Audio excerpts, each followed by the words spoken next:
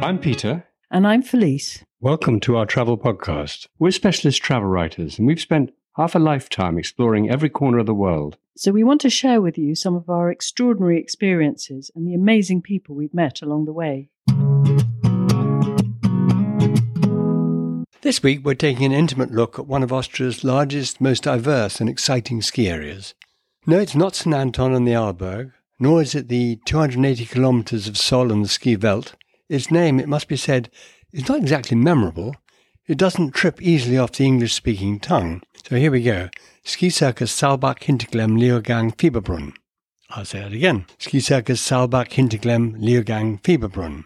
Actually, if you must, you can even add in, with a short ski bus link, an extra 77 kilometres of Zellensee's Schmittenhohe mountain, a total of 347 kilometres apiece. Not a bad ski area by anyone's standards. But here we're sticking with the four main resorts. They alone make this the country's third largest ski area, behind the Arlberg and Ski Welt.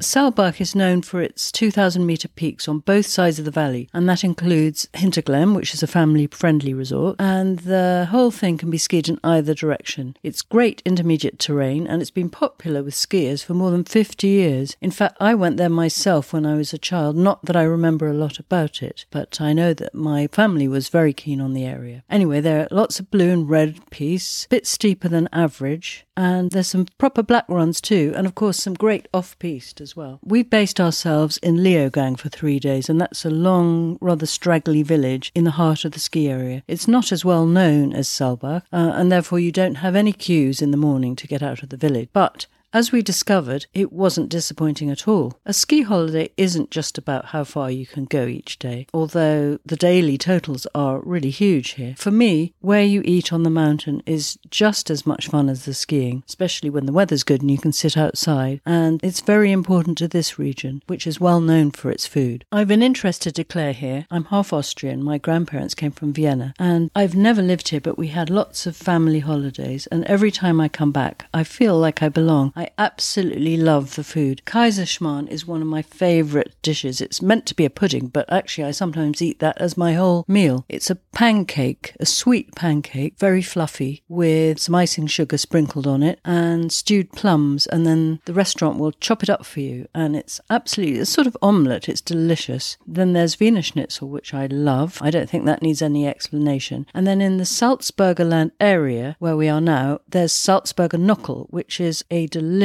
soufflé meringue with cream. It's a bit like baked Alaska. It's the Austrian version. It's delicious. Yes, well, I could give you a 10-minute lecture on the cultural significance of Salzburger Knockel, which was invented by the mistress of an obscure prince archbishop in the 17th century, but I'll spare you that one. Yeah, I entirely agree with your menu so far. However, as a non-Austrian, I can remember long ago as a child when the mountain villages of Austria vied with the pubs of rural England for some of the most unappetizing, not to say inedible food in Europe. During summer family holidays when I was a small child in Salzburgerland, pig's liver in a blood sauce, onions and sauerkraut was a lunchtime staple, all served up in a canteen-style compartmentalized steel dog bowl. The fact that I'd heard the pig being slaughtered that very morning in the barn opposite my gassed-off bedroom window added a certain frisson to the meal.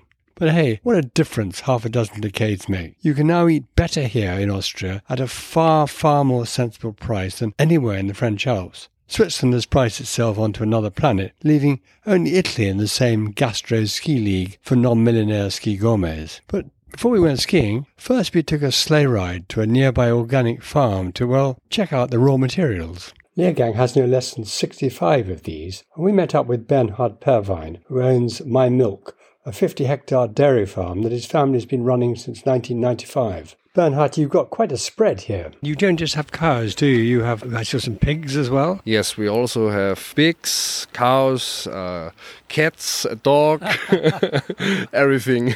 Also have some cereal crops as well? Yes, cereals, we have Ray. But I was amazed to see the cows were milking themselves. Yes, they yes. choose to go in. The cows choose by themselves how often they can go milking, and when they want to milk, they can milk the whole day, and it's also good for us. Yeah. So when we don't have this system, we have to milk the cows every day on 5 o'clock in the morning, at 5 o'clock in the evening, and now we can go in the barn when we have time, and the cows can go milking the whole day. Are there some cows who go in much more often than others? Yes. The cows can go inside every time, but the system don't milk this every 5 minutes. So we have put time between milking, so it's also different how much milk the cow gives. Certainly times have changed. My grandmother had a farm in the north of England, and I can remember milking or trying to milk cows by hand many years ago. It's a bit changed now, isn't it then? Yes, I see on our farm, I think it's the fourth system I know. So I know when we milk the cows by hand, and then their milking system, you take the bottle and you put it in the tank, and then there was a new system. And the newest system now is the automatic system for cows. It changes the life of a dairy farmer. You're no longer tied to your cows. Yes. And you also make yogurt? Yes, we make yogurt and also cheese. And all of it is organic? Yes, all of this. No herbicides on the farm? No herbicides. Bernhard and his family also grow organic potatoes as well as maize for cattle feed. Then there's the bread. They get up at 4 a.m. to make this. And also there's delicious honey from the bees. And inevitably, perhaps, in this part of the world, Bernhard's father makes his own fruit schnapps. Talking of alcohol, Felice, I think it's time to get back to our hotel and check out the wine cellar before dinner.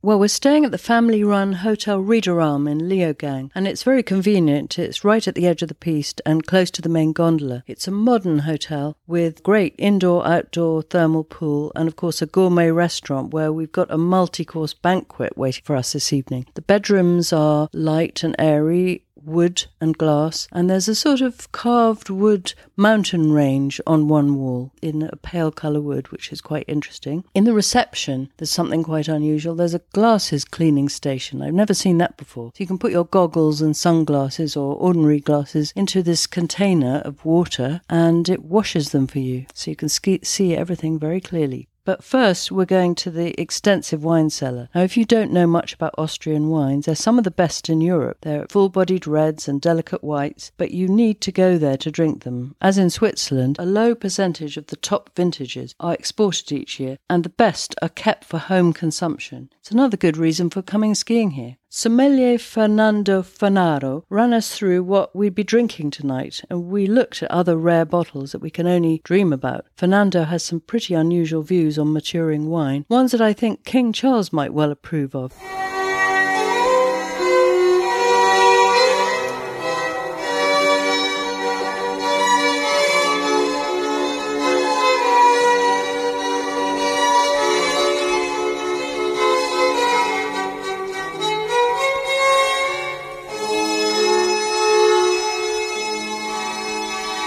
I was very interested to hear that you play Mozart to the wine. Yes, I try, yes.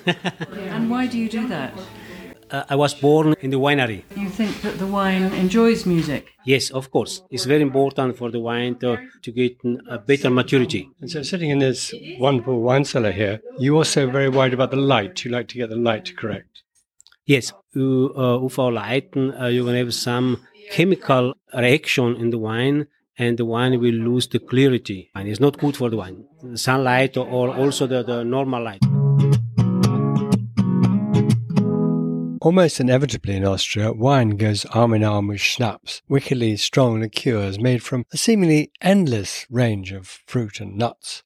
And so for a digestive or two, we met up with master distiller Siegfried Herzog in the nearby village of Saalfelden. Siegfried, it's a quite difficult interview to do this because we've just tasted 10 different glasses of your schnapps. How did you come to do this? Your family are years old. I have had no money and I must do something, and so I said I make schnapps. And this was in 1998. And now there are how many thousand distilleries in Austria?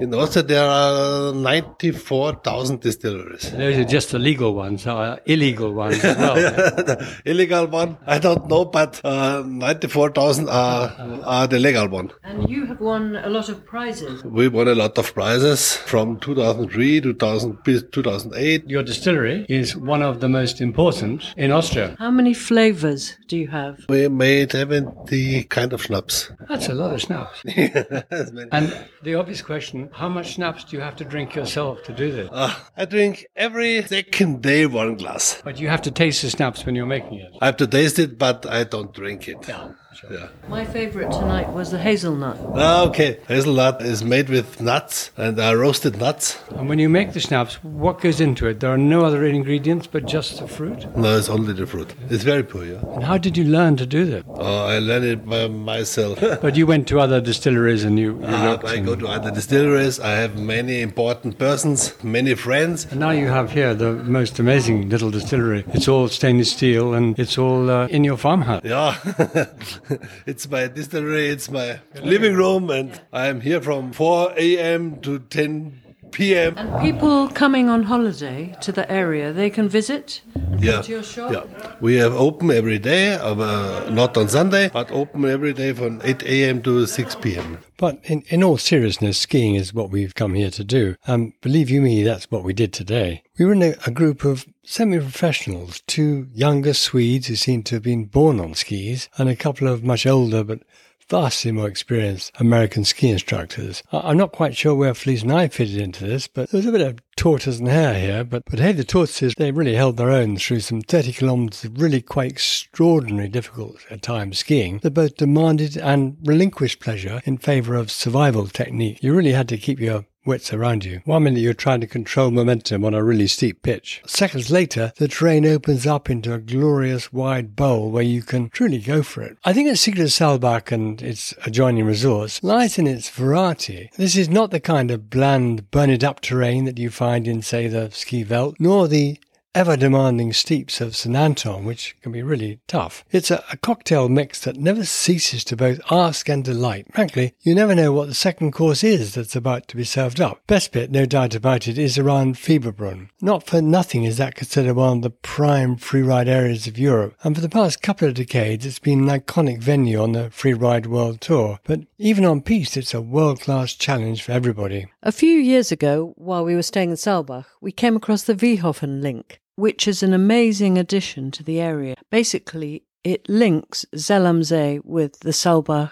whole ski area, making it absolutely enormous. I think one of the biggest in the world, isn't it, Peter? It's certainly one of the biggest in Austria. And it's an easy link. You go via a small village in the valley. And yeah, it makes a huge difference. And intermediates can do it too, not just expert skiers. Anyway, I think that the Saalbach-Leogang, Hinterglemm, Fieberbrunn area is definitely one of Austria's best ski areas. Obviously, the Arlberg and St. Anton gets most of the praise, but this area, despite its difficult name, is definitely a contender as well for the best ski resort. Anyway, the proof is in the pudding, as they say. In this case, the first course and the main course. We stopped at Weseralm Mountain Restaurant for the most amazing lunch. I mean, you wouldn't expect a lunch like this up the mountain. Yeah, it was really special, I have to say. I'm just looking back on my pictures now, and they're dishes of caviar surrounded by ice, oysters, sort of things you don't expect to get up the mountain. Obviously, there's the usual dried meats and cheeses and pickles and Wiener Schnitzel, never forget Wiener Schnitzel. Wiener Schnitzel with all the bits that go with it that we think is so important, like the red currant compote type of thing and the potatoes with herbs, and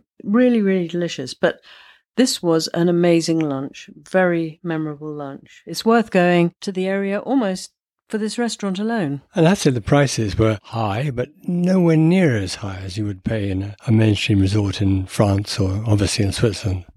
Yeah, and for what you're getting, it's incredible. One great tip here is that seafood in a mountain restaurant in the Alps is really one of the safest things you can eat, because they have to be so careful to make sure it's fresh, and it's usually flown in daily from the nearest airport. And in this case, it was absolutely superb. I mean, I suppose that's not very good for environmental things to fly in seafood every day, but you can have a treat once in a while. I think that's fair.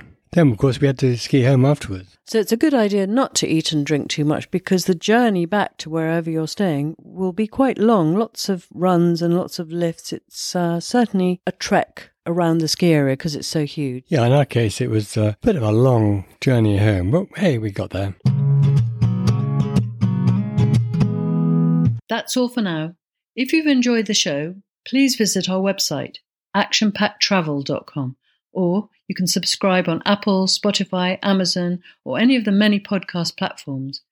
You can also find us on Twitter, Facebook, and Instagram. We'd love you to sign up for our regular emails too at peter@actionpacktravel.com. Until next week, stay safe. And I am you, and you are me. it's just a crazy storm.